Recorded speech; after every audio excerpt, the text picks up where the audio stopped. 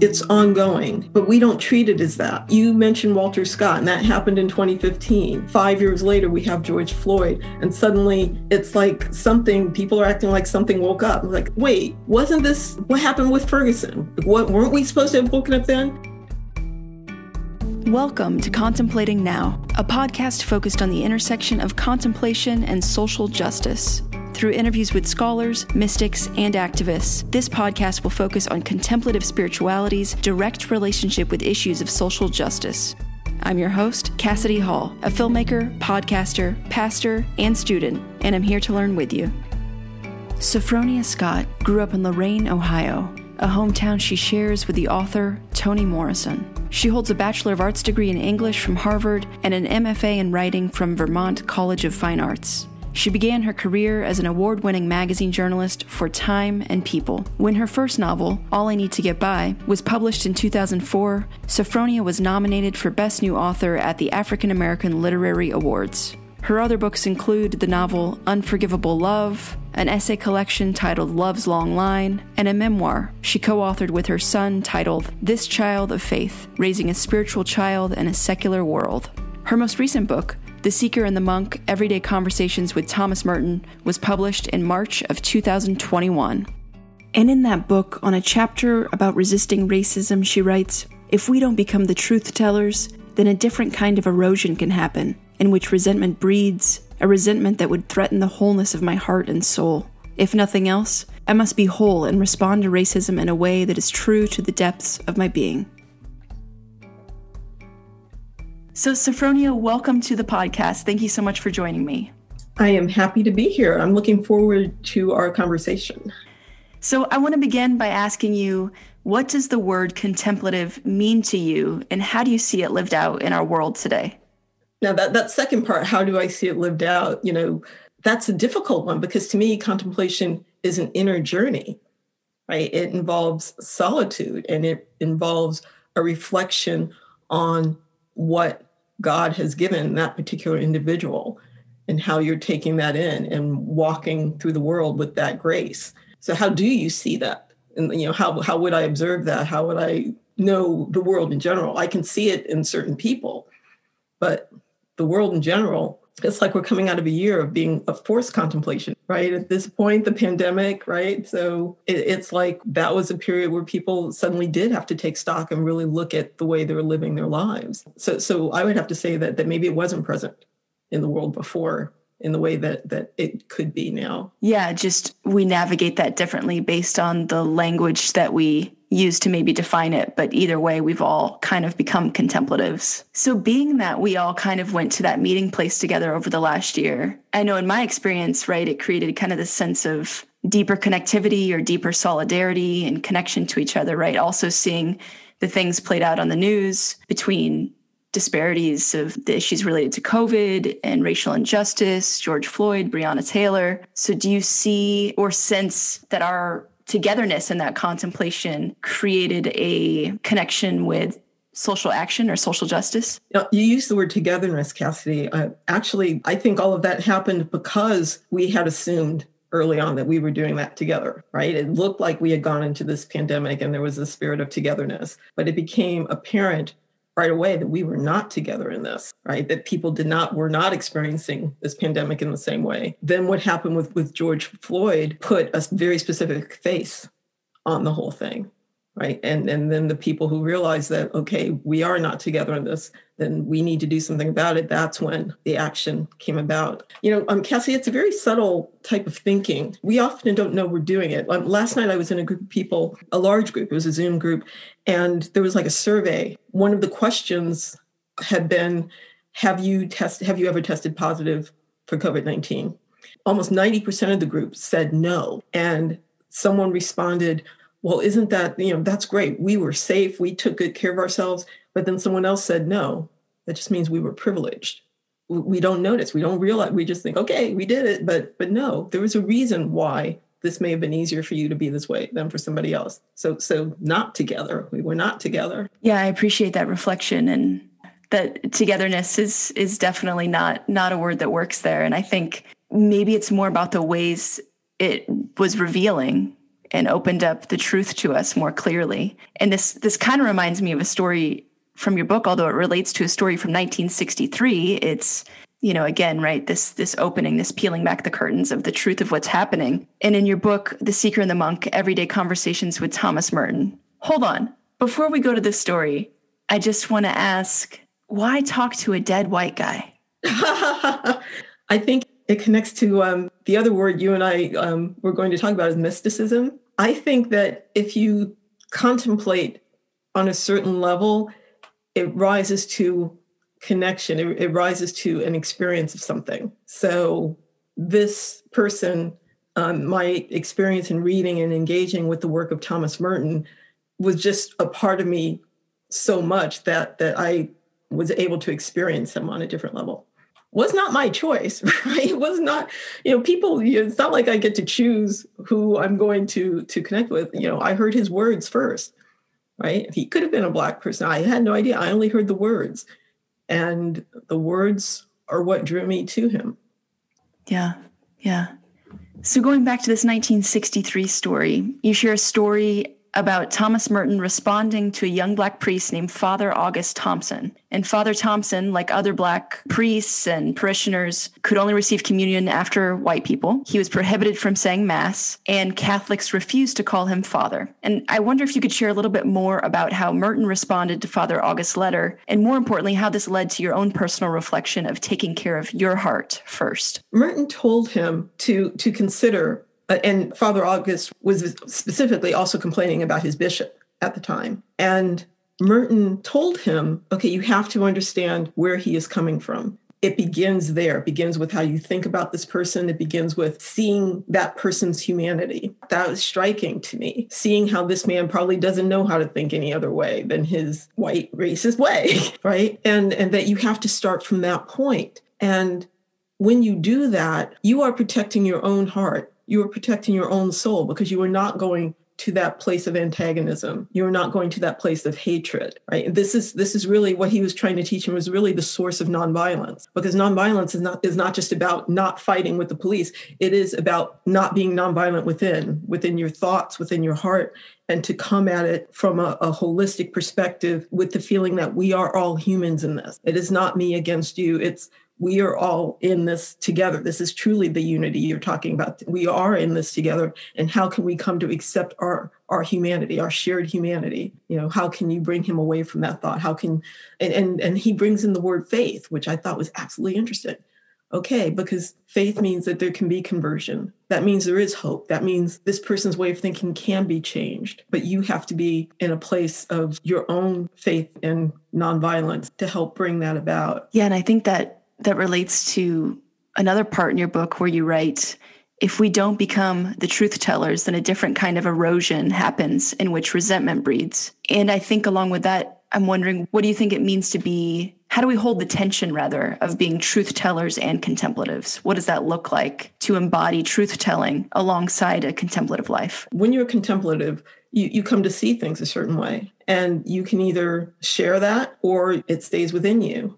When I say resentment, I think about, there are so many relationships, marriages, friendships that go bad because there was something wrong going on there that wasn't spoken about, right? You didn't want to rock the boat, didn't want to get into a fight, and you don't say anything and everything looks great, but there is resentment because that thing has not been addressed. That changes you, right? That's, again, where your nonviolence is going to be hurt. You have to be in a space of being able to say your truth. But how do you do it? How do you do it so that it is from a place of love and innocence, like the child who said, well, the emperor has no clothes on, right? He was stating it, there's a fact. He wasn't saying it to shame the emperor or anything. He was just stating this fact. So how do you come at this to be able to say, in a way that people can hear, you are devaluing my humanity. You are devaluing my humanity, and that is what this is about. I am not angry with you, but you must see that there is something wrong here.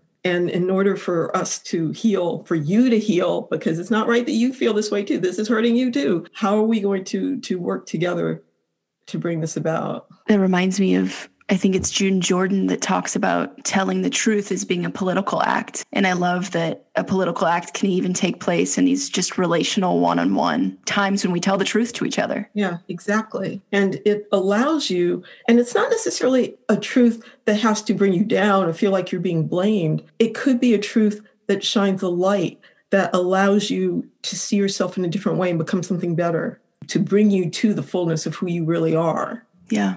Definitely. You're having my mind go to so many different beautiful places. And I'm wondering if you could talk a little bit about how contemplative life and contemplation, when we go to really kind of meet ourselves in that inward place, is another form of truth telling and truth meeting maybe of ourselves and our inner being. Yeah. There was someone, I remember once I was in a conversation about therapy, about why people go to therapy. And on a certain level, being in therapy helps people bring to the surface things that they already know are there, but they're not addressing it. Like it's been stuffed down, or it's been avoided, or it's been not addressed. And that is something, we all know what is within us. We know something of where we come from and what we're thinking. So if we're willing to pay attention and to say, wow, yeah, I did that, or this is something odd about the way I think, not only can it not be addressed, but it gives us an opportunity to say, okay, I'm okay anyway, right? By the grace of God, I'm this egotistical, or whatever you want to call it, self-centered person. But by the grace of God, I am here and I recognize this, and I'm going to try today to be a better person. May not work out today, may have to do tomorrow, but I'm going to try to be different. I'm going to try to think differently, right? So that's what contemplation gives us. How can I reach for that dream that God has of me, for me, in any given challenging moment? Yeah. Yeah. One thing I loved in your chapter on race and racism and having a conversation with Merton about that, you mentioned many names in your book, including Walter Scott, who was murdered by the police in 2015. And you write, what really leaves our souls scorched and grieving is the casual behavior of the police officer who fires the weapon. It's as though this event were not extraordinary for him. And I wonder, as we talk about these things like nonviolence and our relational meeting place and our true togetherness, what might you say it looks like? What does it mean to be a contemplative activist? And especially as it relates to police violence? I think it means finding some way to address that nonchalance, right? It was the same thing with George Floyd, right? That's one of the things people talked about, like how calm that guy was, that officer was. And how do you, there's something wrong there, right? There's something wrong. There's something wrong with that person's humanity, right? And is it going to get solved by adding hate on top of that? No, it's not. So how is it going to be addressed? How do we come to bring this person to see that this is a life? This is a life, right? There's something wrong there. There's something hugely wrong. And contemplation is to me the constant considering of how do we come to bring an understanding to that person. It's not like I can fix him, right? We can't fix people, but there must be a way to help bring about understanding. And I may not come to an answer of that, but just being to understand that and to come from that point of awareness. And if enough people are coming from that point, we're walking down a road that may eventually get us there. Police officers are acting out of fear, right? So they are in highly dangerous situations, but maybe there's something about them that they need to be contemplatives themselves, right? How can they better address or assess a situation? Right? Because that is the thing, right? They overdo it. What is going on here? Does this, and I know they say, oh, but it's a split-second moment. No, that guy was kneeling on that guy's neck for almost 9 minutes. He did not have to do that. There were people pleading with him not to do that, right? Something inside you has to say, okay, I need to do something different here. So what was it in that awareness that didn't happen? And it's not like diversity training is necessarily going to get you there, but to be in an ongoing conversation. Yeah, the training happens and then you go your way and you forget about it. How can you be in constant conversation with police officers to help them think about what they're seeing in any given instance? And can we help them see it in a different way? To come from a point of humanity and not just thinking threat. They protect and serve. That's on a lot of police cars, protect and serve. So how do you help them come to that mindset first? I have no answers, Cassidy, but this is where I think contemplation plays a role. Yeah, and it also reminds me of the connecting about earlier regarding truth telling. And I think, one thing I'm learning as a white person is about there's a lot of conversations that need to be had between white people and to navigate these things. And even the recognition, right, that the police's relationship to systems of oppression, the systems it was built upon, and systems of racism. And yeah, I mean, there's just so many layers. And I'm really struck by kind of going back to that thought of truth telling. What can we do? We can tell the truth and, peel back clenched fists and be present to what we know is true and speak to that. Yeah, because otherwise, and this is my concern about the current social justice movement, is that it's ongoing, but we don't treat it as that, right? You mentioned Walter Scott, and that happened in 2015, right? And so 5 years later, we have George Floyd, and suddenly it's like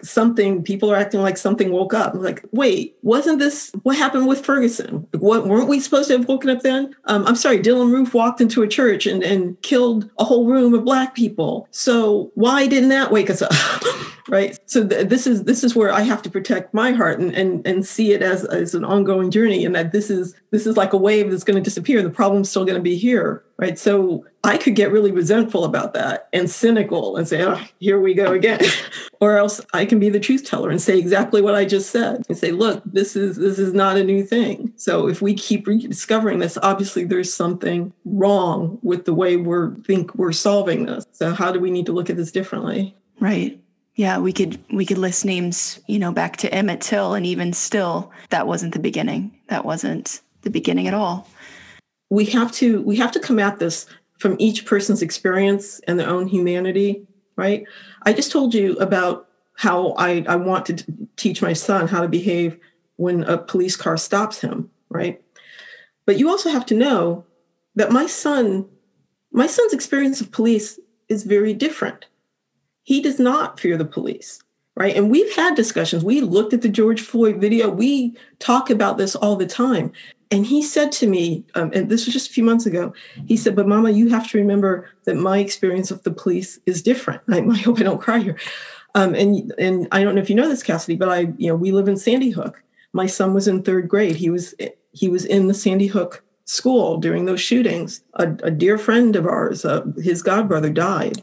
He has lived with police outside his school for years.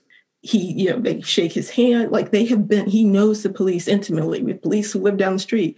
So to him, the police are there to protect. The police are his friends, right? And I'm not going to take that away from him. I'm not going to say, yeah, but police can do this. No, because that has not been his experience. And I said to him, even when he said that brought to a realization to me. And I said to him, Tane, that could be, your experience could be the source of your nonviolence. That if you are in an experience like with your friends and there's some sort of encounter with the police, you may be the truth teller that helps de-escalate a situation because you don't come from a point of fear where the police are concerned, right? So how do I help him use that as a power? And this is also like a kind of thing where contemplation comes in action. He has to be aware of that, right? To know that is in him. And he already, for him to bring it up to me, he's obviously already aware of it. So it's up to me to say, okay, that's a superpower. Here's how to use that superpower, Tane, right? Yeah. Thank you for sharing that. So you also write about white friends being stunned by the continued racism in America. And you speak of this as a betrayal in which there continues to be a lack of fruitful conversation, commenting that many white folks begin to sound like the trope, I have Black friends. And it's here in the book when you turn to Merton's readings of James Baldwin. I was aware of Merton reading The Fire Next Time, and he did write a letter to James, didn't he? And I wonder if you could share a little bit more about what Merton said about Baldwin. Yeah, so I'm going to read from you. This is what he wrote in his journal. He said, Baldwin seems to know exactly what he is talking about, and his statements are terribly urgent. One of the things that makes most sense, an application of the ideas behind nonviolence, but I think it is absolutely true, that the sit-in movement is not just to get the Negroes a few hamburgers. It is for the sake of the white people and for the country. He is one of the few genuinely concerned Americans, one whose concern I can really believe. The liberation of the Negroes is necessary for the liberation of the whites and for their recovery of a minimum of self-respect in reality. Above all, he makes very shrewd and pointed statements about the futility and helplessness of white liberals who sympathize but never do anything. While a few have got beat up on freedom rides, this is true, but really the whole picture is pitiful. A scene of helplessness, inertia, stupidity, erosion. So I think it's interesting how he brings up that we all have something at stake here, right? This isn't just being allowed to sit in a restaurant, right? This is about how all of us address our own humanity, right? And if we can't get this right, where are we? Where are we as a people?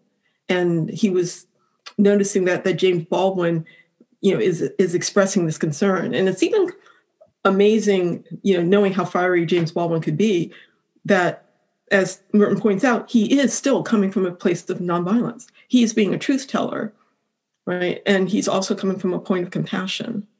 Yeah.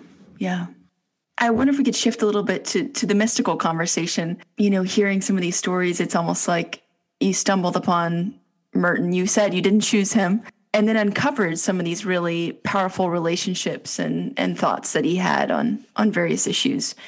And I wonder if you consider meeting Merton in that way and coming across his writings and whatnot, do you consider that in and of itself a mystical experience? I think coming across his writings, I said earlier, I think contemplation leads to the mystical. So he has been part of my contemplation. When I went to his monastery in Kentucky, I felt I had a mystical experience there, and it was totally unexpected. And it wasn't until I was standing at his grave weeping that I realized that there was a closeness that I felt, that I was missing him and experiencing him all at once during my time there. So I feel that, and it's the same thing with any connection, that if we steep ourselves in it enough, we can touch the divine, right? Isn't this what we want? We want to have some sacramental experience of God in our lives,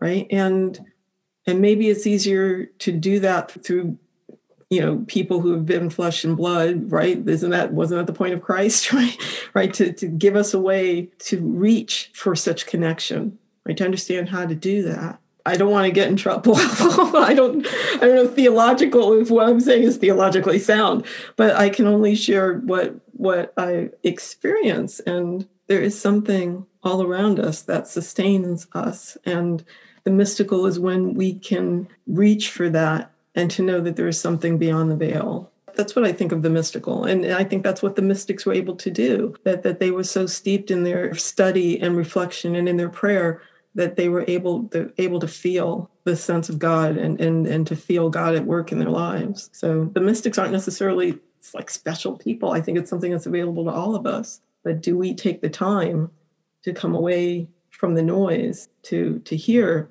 anyone? I think that the people who have left us are still around, but they also leave clues.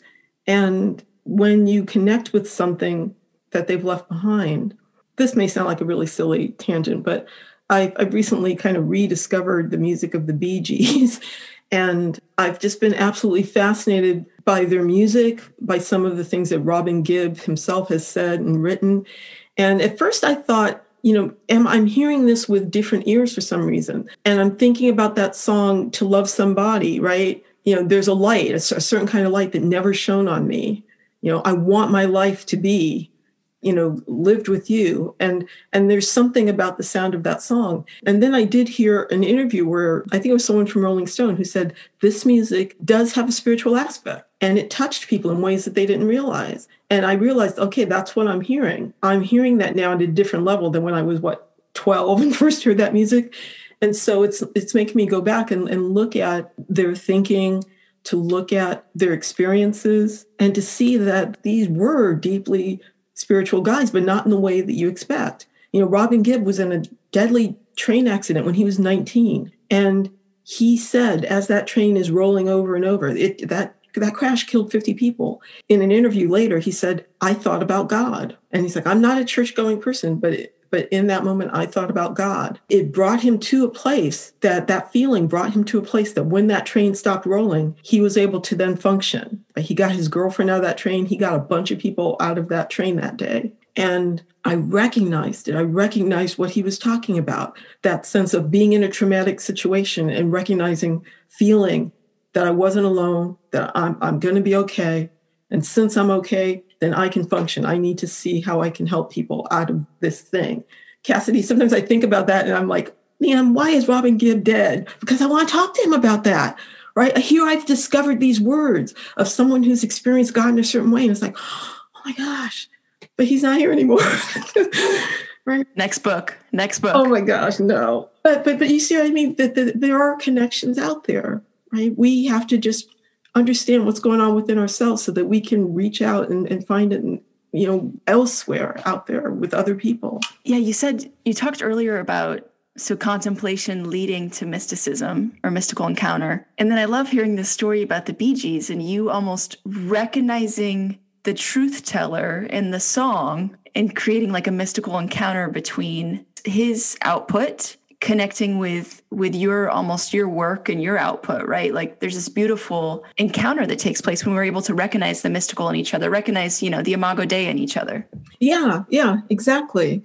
Oh, what is that song from Saturday Night Fever? When I see your eyes in the morning light. How deep is your love? The word savior is in that song. You come to me in the deepest, darkest time. You're my savior when I call. You don't just use that word lightly. They use that word with an understanding. So yeah, to recognize that we are all speaking a certain language. Merton talks about that, about finding spiritual companions that we don't have, you don't make friends just, yes, you have friends, but then there are friends who truly understand the journey you're on and who have that same type of connection, right? And it's fantastic when you can find them and they're alive, but for some reason I keep coming across these ones who are dead. And I also love that it was a piece of music. I'm really struck by this. I love that it's a piece of music because I'm really interested right now in, sounds and vibrational things that kind of take us elsewhere, that enliven our body and help us to go to like an embodied space. I wonder if you experienced that. You talk about your time at the monastery, if you experienced any kind of like a vibrational encounter. I know you mentioned the silence of the monastery. Yes. You and I talking about music, and I was, in the church and praying, but it was the silence that struck me when I went for a hike and was standing by a lake, a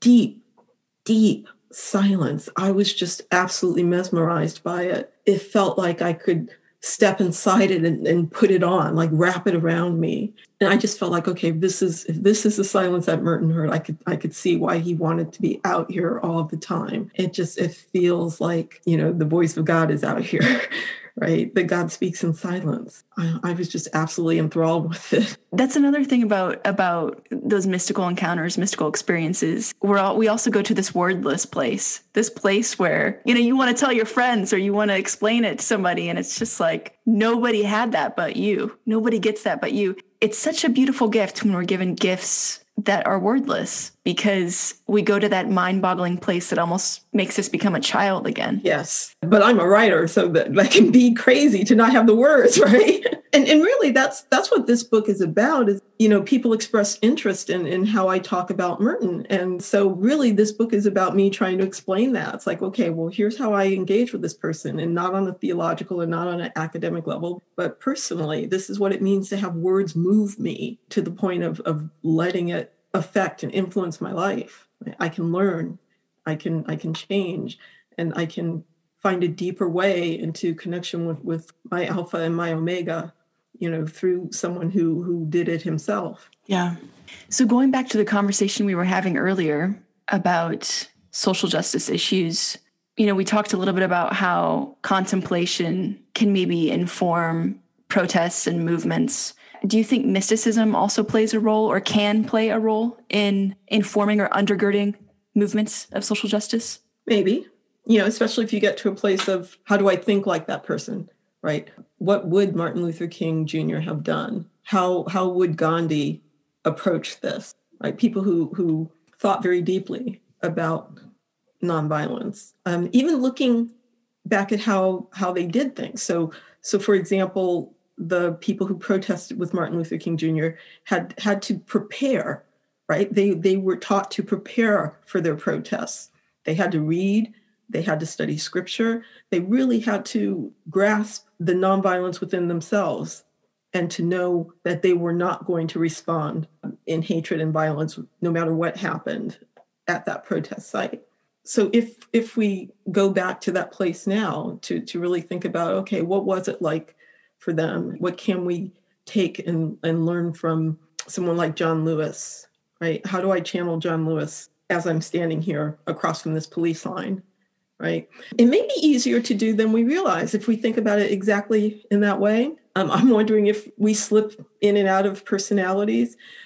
My friend Jenny once said she would go shopping and sometimes she would bring back something for me. And she said, I think I was being you when I bought this. These earrings are more you than they are me. But I was in your frame of mind, right? I love these themes of, contemplative space being a place of truth telling and invigorating us to tell the truth, and mysticism being kind of this place of, namaste, seeing the God in you and recognizing the God in you and the God in myself. And I love the way you, call to us to consider those who have died and consider what they might do in given situations and what they have done in given situations. I think one of the things I'm trying to ask is related to, sometimes we can't get to that place of mysticism of recognizing the God in each other when both people aren't telling the truth, right? Like I can't fully honor you unless you're bringing your true self to me in this place, right? In our togetherness. And I think that can really complicate things. If you have two inauthentic people, like isn't that what we're seeing get played out in politics right now? Right? That people are coming to the table inauthentically, right? Expressing that they know not to be true. And you kind of have a stalemate there because they are invested in these untruths. That is bewildering. So something has to shift there. Something has to shift. And maybe it's something at the core of us, right? My son once said when I was doing a diversity training for my job, right? And it was via Zoom. And so he, was waiting for me in my office and he was listening to some of it. And he said to me, Mama, that stuff they're telling you, that sounds like stuff people should have learned at home when they were kids. I said, yeah, Tane. So it's like, but they didn't. And so sometimes it's like recognizing something as basic, like, wow, what we're learning here is common sense. Well, why is this not, automatic, right? I don't know, Cassidy.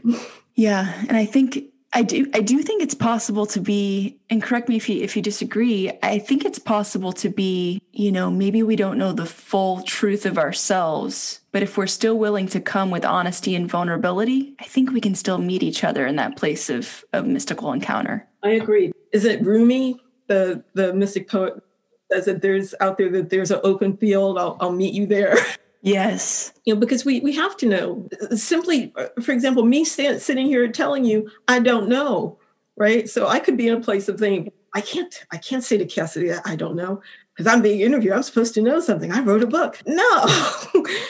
It's starting from that place of I don't know and being open to the fact that we are not complete and we are ever changing. But to me, that's also hope. That's possibility. Like if we can come to the table with what's missing, right? Only then can we find the possibility of completion.